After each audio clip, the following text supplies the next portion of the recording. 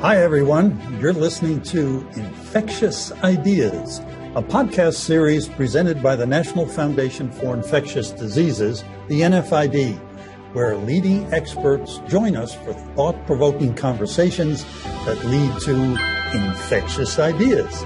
Guests include humble heroes and future leaders working together towards a shared vision of healthier lives through effective prevention and treatment. Welcome to the inaugural episode of the NFID podcast. This is Marla Dalton, NFID Executive Director and CEO, and with me today is my co-host, NFID Medical Director, Dr. Bill Schaffner. Today's guest is a renowned expert on pediatric infectious diseases, Dr. Patricia Whitley-Williams. She is Professor of Pediatrics, Chief of the Division of Pediatric Allergy, Immunology, and Infectious Diseases, and Associate Dean of Inclusion and Diversity at Rutgers Robert Wood Johnson Medical School. She is also the immediate past president of NFID. So, Pat, thank you so much for joining us today. Oh, you are so welcome. And I'm just so excited to be part of this podcast. Great. So to get us started, Pat, can you share what first inspired you to specialize in infectious diseases? Was this always a focus for you or an interest that grew over time? It has been a focus of mine since college. I loved my microbiology course. I was inspired by my professor, Dr. Ann Coughlin, and her love for the field. And then it really just grew over time. And I loved micro and pathology in medical school. And I think I was just fascinated with how organisms that could not be seen with the naked eye could cause such serious illness in a human being. So it's always been a love of mine as soon as I took that first micro course. Boy, that sounds familiar, Pat. That's similar to my story. Now, you and I have worked in the field of ID, infectious diseases, for a long time. What are some of the most significant changes you've noted during that period of time? Absolutely. I was going to say, speak for yourself, Bill, but you're right. I'm proud to have been around long enough to have seen significant changes in infectious diseases. When I first went into training, pediatric infectious diseases was just becoming a specialty. But I have to say, one of the most profound and significant changes was the development of the H-flu-B vaccination. And what we saw was really a disappearance of Haemophilus influenza type B meningitis and invasive disease. I think the second was obviously HIV and how rapidly diagnostics, treatment, and multiple modes of therapy were developed in a fairly short period of time, so that we are looking at HIV/AIDS as a chronic illness. Well, certainly HIV/AIDS was a profound influence and impact on my life. And then, of course, I didn't think I would ever see anything like that again, and along came COVID. But I'd like to go back to the first thing you said, namely, you mentioned Haemophilus influenzae. I'll bet most of our lay audience doesn't know anything. That was a bacterial organism that caused serious infection in children. And as I recall the numbers back in the bad old days, 1 in every 200 children developed serious illness in their bloodstream or meningitis with what we used to abbreviate H-flu. And when a pediatrician got called in the middle of the night by a mother whose child under 5 years of age had a temperature of 103, I think Haemophilus influenzae popped right into their head as a possibility. Today, I say the residents read about this disease. It's been eliminated. Oh, maybe they don't, Pat, even read about it because it's gone through vaccination, right? Maybe they don't, Bill, but it is obviously one of the greatest public health stories to be told, certainly. Exactly. It doesn't get enough attention. So I'm Absolutely. gonna move us to today, where it unfortunately does get enough attention, is the COVID pandemic, which has really shed even greater light on the persistent health disparities that continue to result in poor outcomes among communities of color. So, Pat, from your perspective, what's the most important thing we can really do to address these disparities? That's such an important question, Marla. It was devastating to see the disparity and the toll that the COVID-19 pandemic took on communities of color, really across the world. I think the most important thing is to engage communities of color, engage persons that live in the community, make them part of the healthcare team as partners in addressing and solving this problem of disparities. Sometimes the best solutions come out of the community themselves. So I think that's so important. And obviously, education is extremely important, trying to address those myths that continue to surface in communities of color.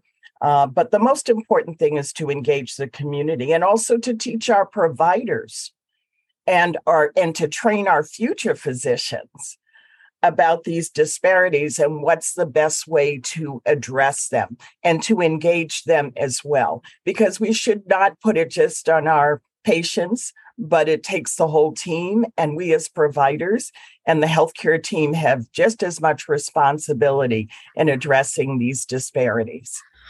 I couldn't agree more, Pat. I think, if ever there were a time where it takes a village applied, it's certainly here. Absolutely. So extending this thought to the entire population, there's still a lot of vaccine hesitancy out there. And we've both been interested in that issue, Pat. What do you wish more people would understand about vaccines to help overcome this hesitancy? Certainly. I wish people would understand that vaccines are safe. I think that's the most important thing. Vaccines are safe, and that millions have received vaccinations that have protected them. The World Health Organization has stated that 10 million deaths were prevented over a 5-year period between 2010 and 2015 due to vaccinations. This is remarkable. 10 million deaths. And that's just over 5 years. We talked about, we don't see bacterial meningitis due to Haemophilus influenza type B. And I did not intend to forget to mention the conjugate pneumococcal vaccines that also have prevented many cases of invasive pneumococcal disease, including meningitis. And in fact, we saw an indirect effect in that fewer adults were getting invasive disease due to the pneumococcus, which is a bacteria that causes serious illness, including meningitis. You've broadened this discussion beyond COVID, which remains very, very important, to other vaccine-preventable diseases. And now there's quite a list. They continue to need our attention. What do you see as the biggest challenges for public health today to help extend the benefit of prevention to children and adults? Certainly, Bill. I think that what the COVID pandemic and the uptake of the COVID-19 vaccines showed us in public health that there are many people who are hesitant to take the vaccine. So I think one of the biggest challenges certainly is for us to keep the vaccination program up and going, to make sure that the coverage rates for not only children, but also adults in terms of influenza and measles and all the other immunizations, not just COVID-19 vaccines, but our routinely recommended vaccinations for adults and children, that those rates be kept up. What we saw, unfortunately, during the COVID pandemic is a drop in adults and children receiving their routine immunizations. So this is my concern. And obviously, if we don't keep those rates up, we know what happens. We have outbreaks of measles, outbreaks of influenza. Our influenza hospitalization and death rates go up. So that is my greatest concern. So Pat, I think, the list is long, unfortunately, but as a layperson, I'm really interested in what most keeps you awake at night these days. That people will become more distrustful of vaccines and stop getting vaccinated. And I realize that the most vulnerable will suffer. That's really what keeps me up. And almost every day I think about it and how can we really address and convince people, not convince people, but make them understand that vaccines truly are the best protection and that it's been shown. We just have not been able to tell the full story. When was the last time you saw a case of diphtheria? And ask yourself, when was the last time you saw a case of polio? And if we look at the over 1 million deaths due to COVID-19, that number would certainly be much higher, maybe 2 or 3 times higher without the introduction of the COVID-19 vaccines. So that's what keeps me up at night. Yeah, I think clearly, an ounce of prevention is definitely worth a pound or more of cure. Before we sign off, Pat, I'm going to ask you if there is the biggest myth that you'd most like to bust. The biggest one is, there are plenty, but I think the biggest one is when people tell me I'm not getting vaccinated because the vaccine will make me sick. I've had experiences in the hospital of taking care of sick children due to COVID-19 infection and related complications. And in spite of those children being in the intensive care unit on ventilators, when I then ask the parents, are you going to get vaccinated? And they respond, no, because the vaccine will make me sick. I think that's the biggest myth that I deal with on a day-to-day basis. And I want the lay people to understand and healthcare professionals that yes, vaccines may have some mild side effects. Your arm might get sore. You may have some fever. You may not feel very well. But you know what? Those symptoms are far milder than you would experience symptoms from actually having COVID-19. So that is the biggest myth that I would like to bust. Pat, that's great. I'm glad you said that. We've been talking today with Dr. Patricia Whitley-Williams, NFID Immediate Past President and nationally known expert on pediatric infectious diseases. Pat, I think we're all agreed that we have to restore trust with our patients and with the science that produces vaccines. Vaccines prevent illness. They can eliminate illnesses entirely from our population, and their triumphs in the past have been great, and science is going to provide even more vaccines to prevent even more diseases as this century goes on.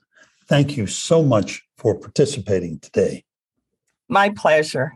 Delighted. Thank you so much for having me. Thanks again. Thank you all for listening to this episode of Infectious Ideas. You can follow, like, share, and download episodes on all streaming platforms, as well as find us at nfid.org with links to our social channels. We love hearing from listeners, so send us your questions, your comments, your concerns that may be infecting your mind. We look forward to hearing from you.